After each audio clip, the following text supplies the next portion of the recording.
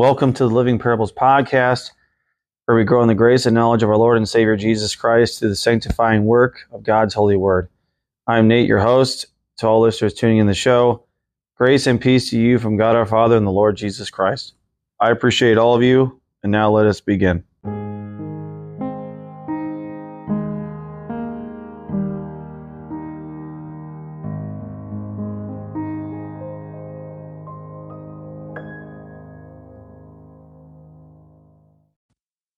I'd like to welcome you back to a brand new week, brand new episode. I pray that it's treating you well so far. Today marks the second episode of our James book study series, and I am very grateful that you are here with me today. Now, last week we went through verses 1 through 8, and I'm just going to tell you right now that this book study is not something that I'm looking to jet by really quickly. I did that once before in a Philippians book study, and I wasn't as fond of that series as I am the ones that came after, because it does the scripture a disservice when you breeze through it very quickly. So essentially what we're going to be doing with this book study series is going through sections of the chapter, breaking it down, and making these episodes pretty succinct so that we're not spending an hour talking about, 30 verses. So with that being said, just to give you a little bit of a preview of last week, we went through verses 1 through 8. And in that, we really heavily emphasized the trials that we go through, that the testing of our faith produces that endurance. God has a purpose for every trial that we endure. And those trials can be big and they could be small. Well, the ultimate goal is our sanctification. And God is completing the work that He started in us however many years ago it was. Maybe it could have been this year we got saved. It could have been 20 years ago. And this book study series is done for a reason, because James is one of those gems in the Bible that really brightly stands out. And I say that with a lot of books. I mean, I really enjoy Colossians. We've talked about that many times before. That's one of my go-tos. Right now with the men's group, we're going through the book of Romans, which that's coming at some point. That's going to be a task in itself. But last week, once again, we're talking about the testing of our faith, and it produces endurance. And we also talked about if we lack wisdom from God, that we need to ask for it, because God gives generously. Because a lot of times when we go through those trials, we need that wisdom to especially overcome it, but also to endure through it. See, what a lot of times God does is when we're tested, He doesn't just pluck us out of the problem. He doesn't just take us out. But that's what we want. We don't want to go through trials. We don't want to go through fiery ordeals. We want to be snatched out away from there and brought to safety, and rightfully so. However, when Paul asked God to relieve him of that thorn in his side, we don't know what it is, but when he was asked to be relieved of that, Jesus spoke to him and said, "My grace is sufficient for you, for my power is made perfect in weakness." So when we go through these trials and we feel like we're weak and down and out, we have something that the world doesn't have during those trials. We have the grace of God that gets us to the other side, that gives us that patient endurance to long suffer through that. And when we come out on the other side, we are stronger in our faith because of it.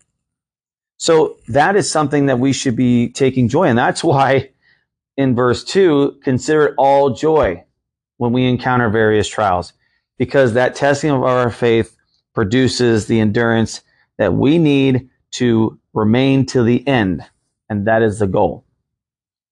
This week, we are going to be starting in verse 9. Today, we're going to be talking about perseverance. And so we're going to be going through verse 9 through verse 15 today. So if you have your Bibles, please turn to James chapter 1, starting in verse 9. We're going through 16.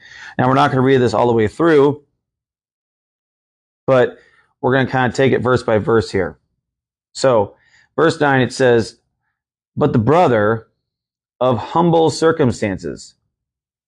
Now, this is talking about a church member, a brother in Christ, "is to glory in his high position.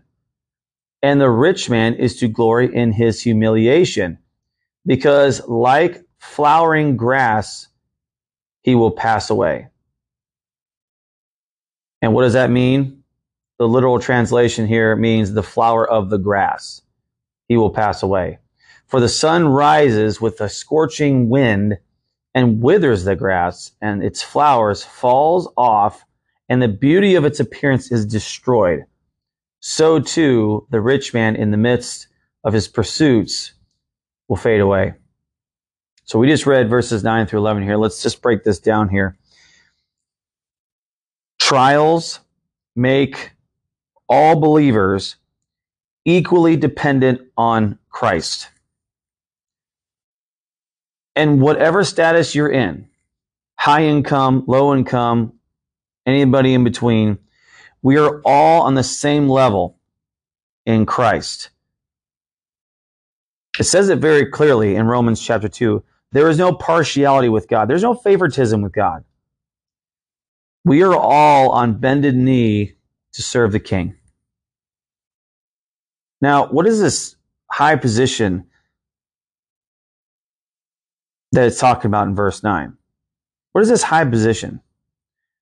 We have a high calling from God. It's not that we look down on others, that we're better than them, but we have a high calling. We are servants of the living God.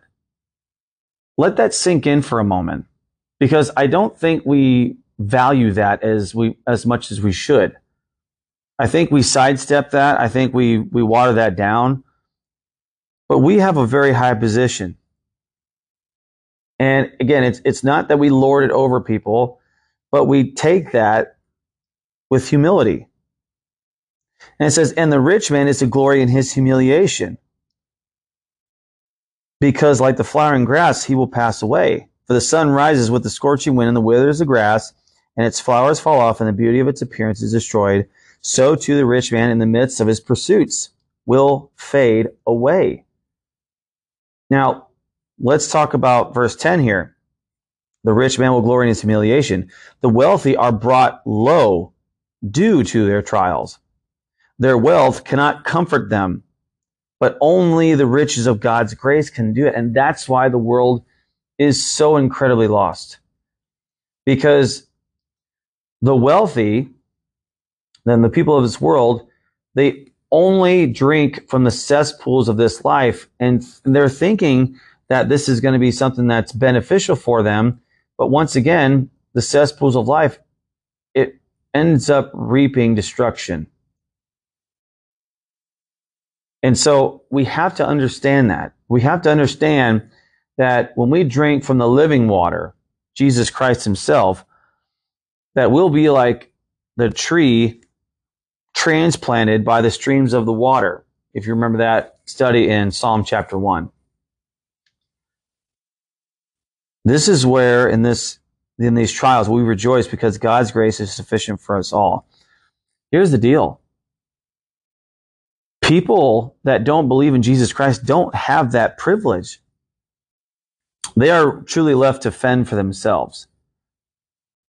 And that is a scary thought, going through this life without God. And the problem is for the unbeliever is if you're stuck in that unbelief and that complete rebellion in Christ and to Christ, here's what happens. God may end up giving you over fully to that. See, God displays and demonstrates his kindness to us all. He causes the rain to fall on the righteous and the unrighteous. So God's common grace to all is clearly evident. I mean, you think about the unbeliever every single day spits in the face of God by not repenting and turning to Christ for the only hope of salvation. And in doing so, they are reaping and storing up wrath for themselves. But God still causes good things to happen in their life because that kindness ought to lead them to repentance. But far too often, they think it's, well, look what I have accrued. Look at the decisions I've made. Look at how much I have worked to accomplish this goal, this treasure. Look what my hands have done. And what we're going to find out later on, I'm going to cheat here a little bit. In verse 17, it says, every good thing given and every perfect gift is from above, coming down from the Father of lights. The believer gives thanks in all circumstances to God because all things and good things come from him. The unbeliever, they don't give thanks and they take the credit for it. But that's not what we do. But the reality is, in verses 10 and 11, like the flower and grass, he will pass away. For the sun rises with a scorching wind, withers the grass, and its flowers falls off, and the beauty of its appearance is destroyed. Again, for so long, you can keep this act up. And money is something that is a very, very dangerous thing to long after.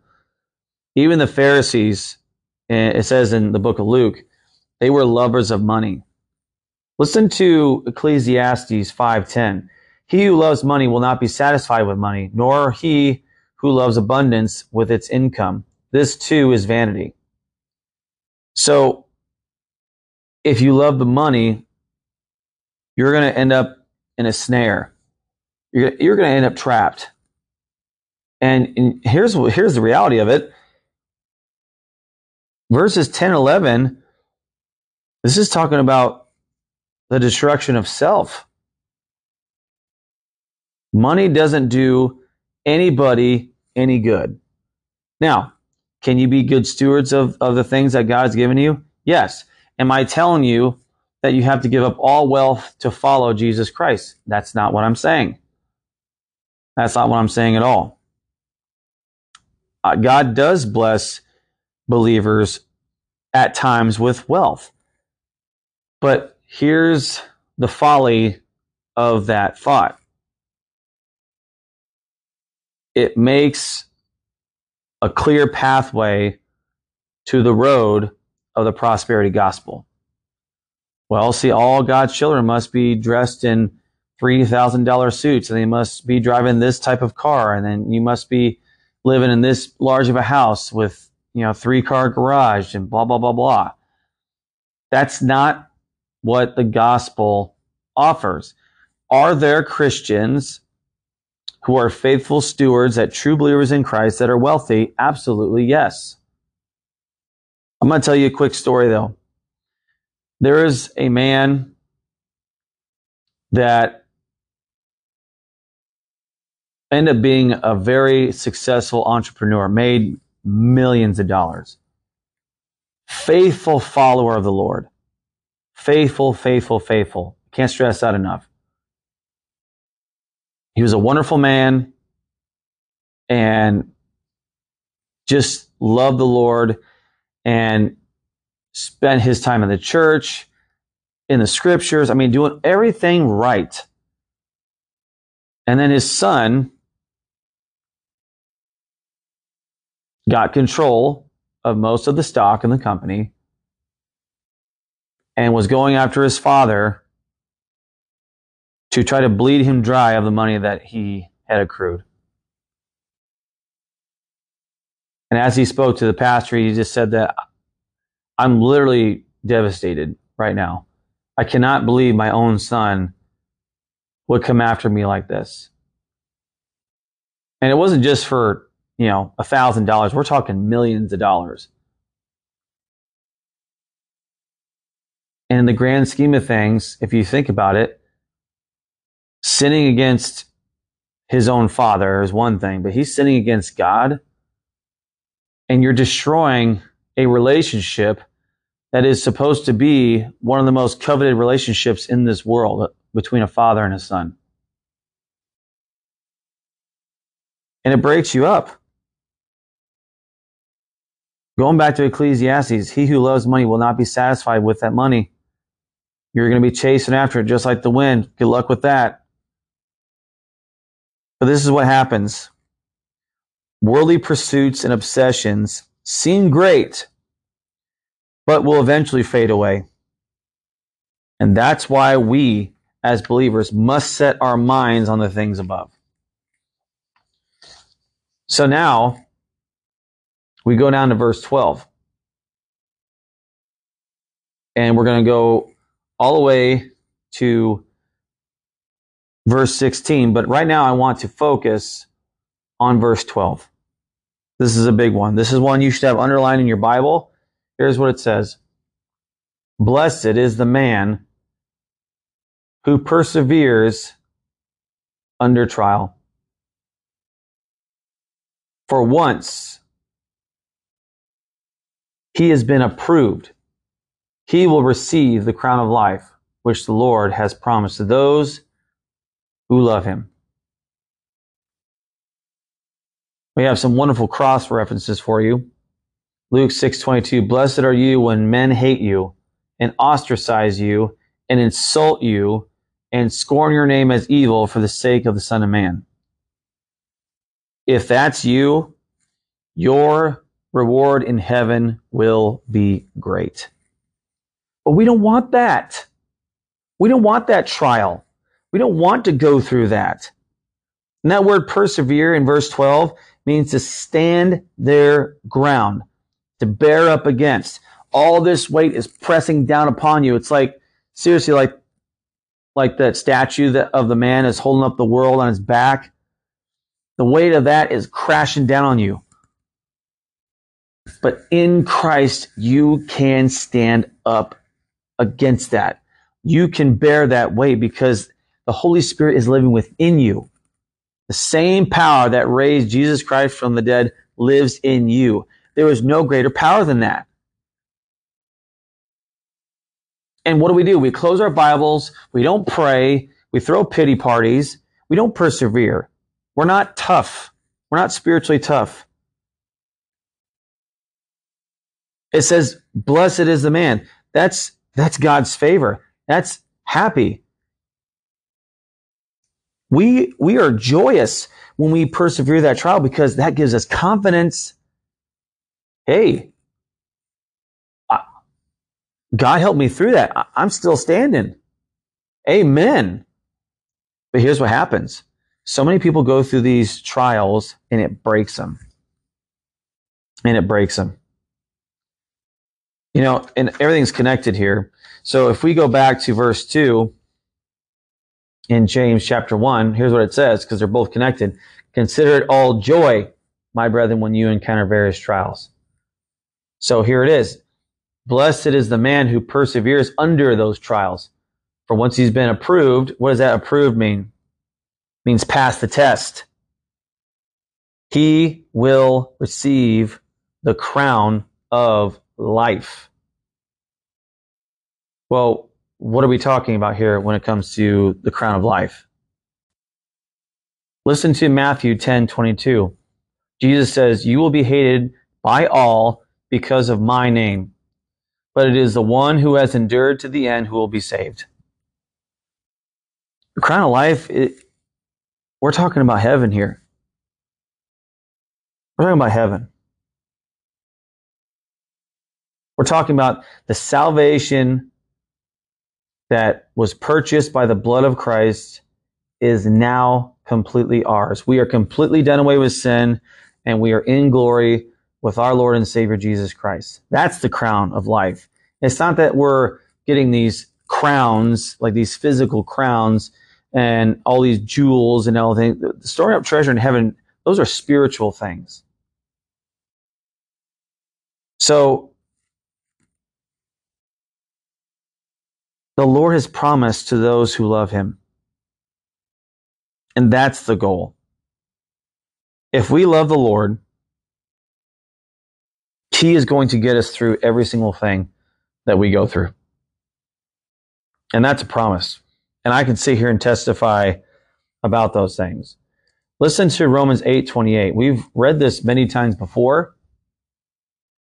But it says, and we know that God causes all things to work together for good to those who love God, to those who are calling according to his purpose. We have to understand that God's ways are higher than our ways. His thoughts are higher than our thoughts.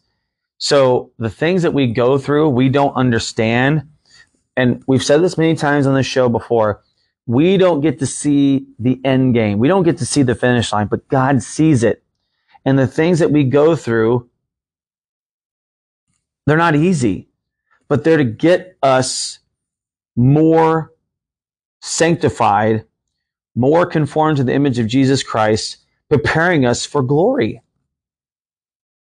So everything that we go through does have a divine purpose. And when we go through those trials, and we said this last week, is to see, is Nate walking what he's talking? Is he applying the head knowledge that he's accrued over all these years to his life and living it out through his life? And that is a game changer.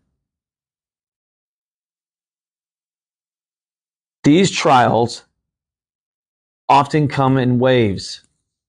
You know what I'm talking about. They always say they come in threes.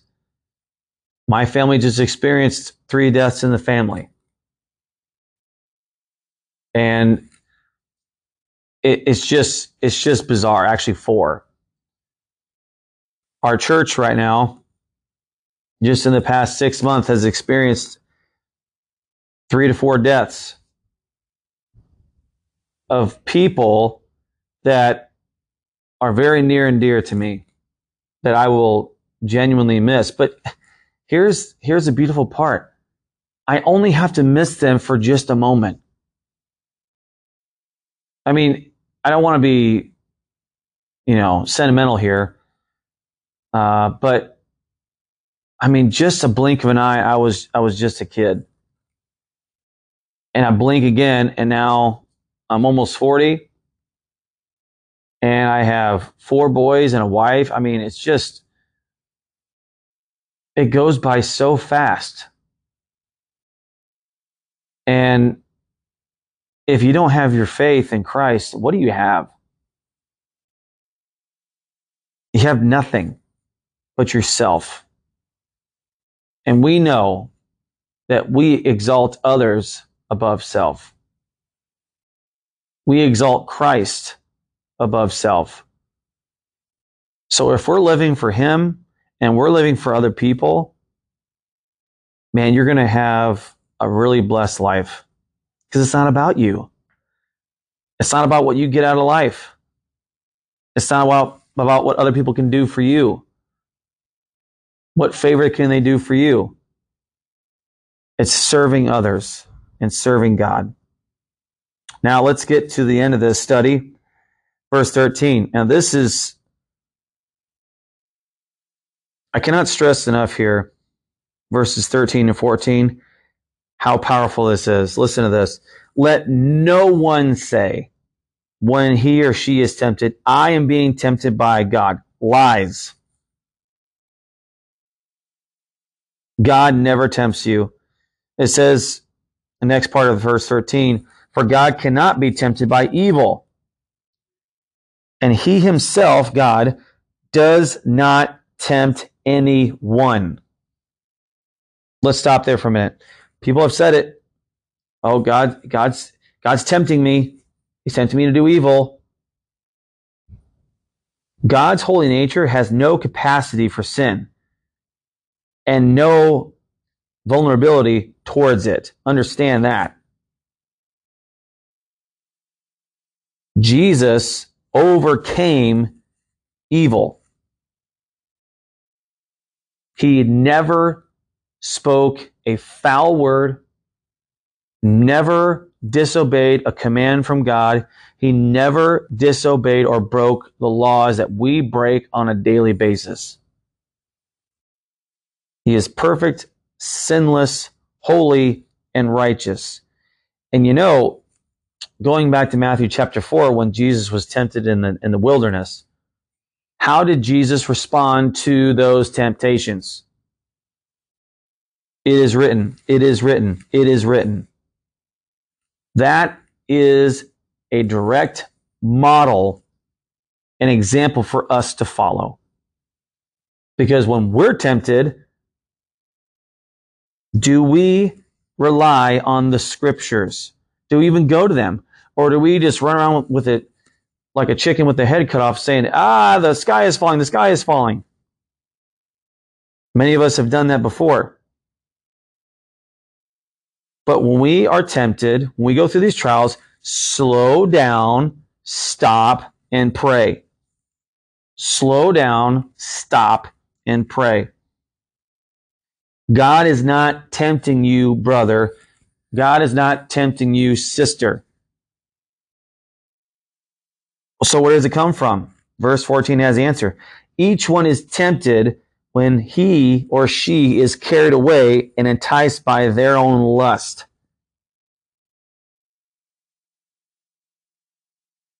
Now, again, we've talked about this many times before. Through trials of difficulty, a believer's life is strengthened if we are obedient to God and fully trust God throughout it. Or we become a billboard for sin if we doubt God and disobey Him.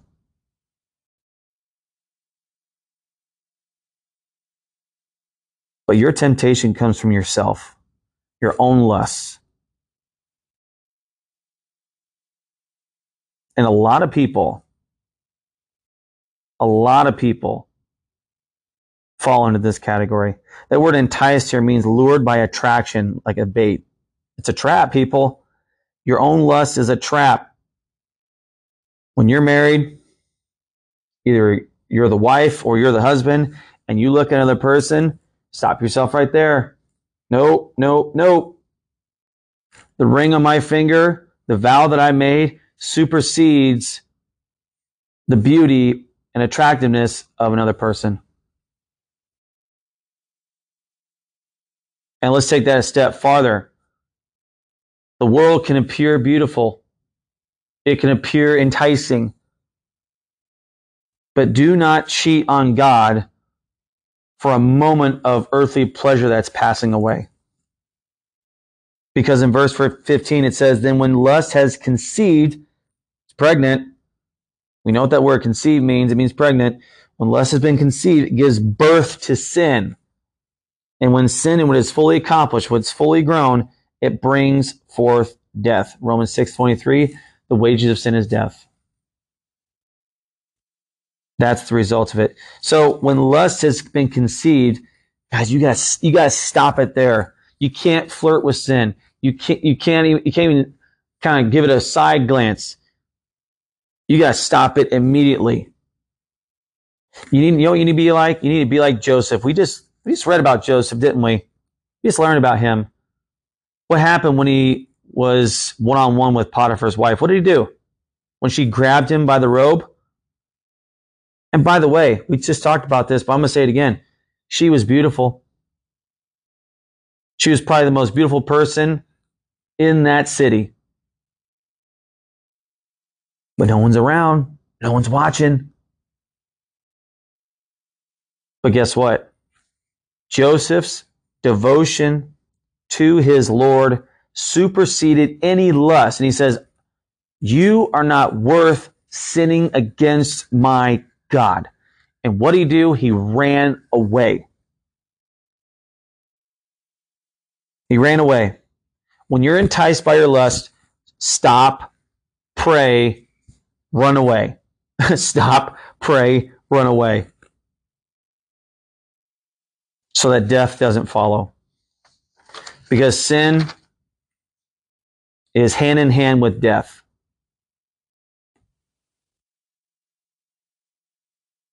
So don't be deceived, my beloved brethren. We're going to get into verses 17 to the end of the chapter, God willing, next week. So we always talk about this. So what's the so what? What's the so what? Brothers and sisters, we must persevere under trials. There are some of you that are listening right now that I know are going through the most fiery of ordeals right now. But the crown of life is yours if you endure till the end. That's the goal. We put too much stock in this life. And don't get me wrong, this life is a blessing. This life is a gift from God, and we must be good stewards with this life because He gives that life, and we need to honor Him and glorify Him with our lives as a living sacrifice for sure. But we put way too much stock in this life because we're not here that long. We're going to be in eternity longer than we are on this earth. Understand that. So what are you living for? Are you living for yourself? Are you living for the world? Or are you living for Christ? Are you living for His purposes, His glory, His will? Or are you living for your own?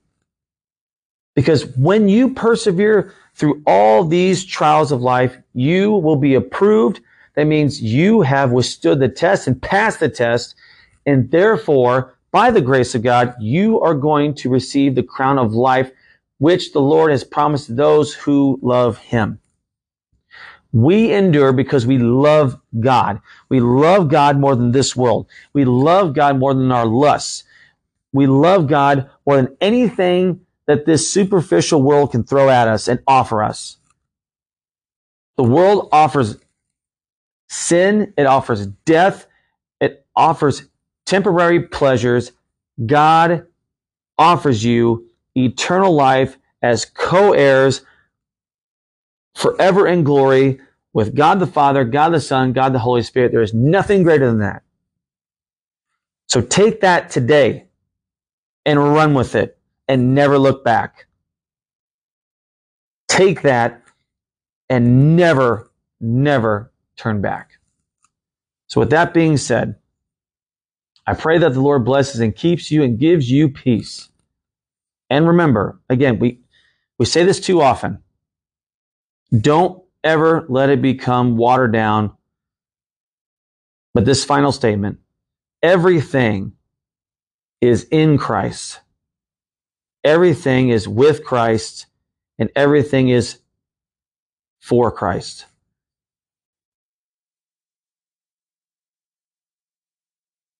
Until we meet again, my friends, God bless you all.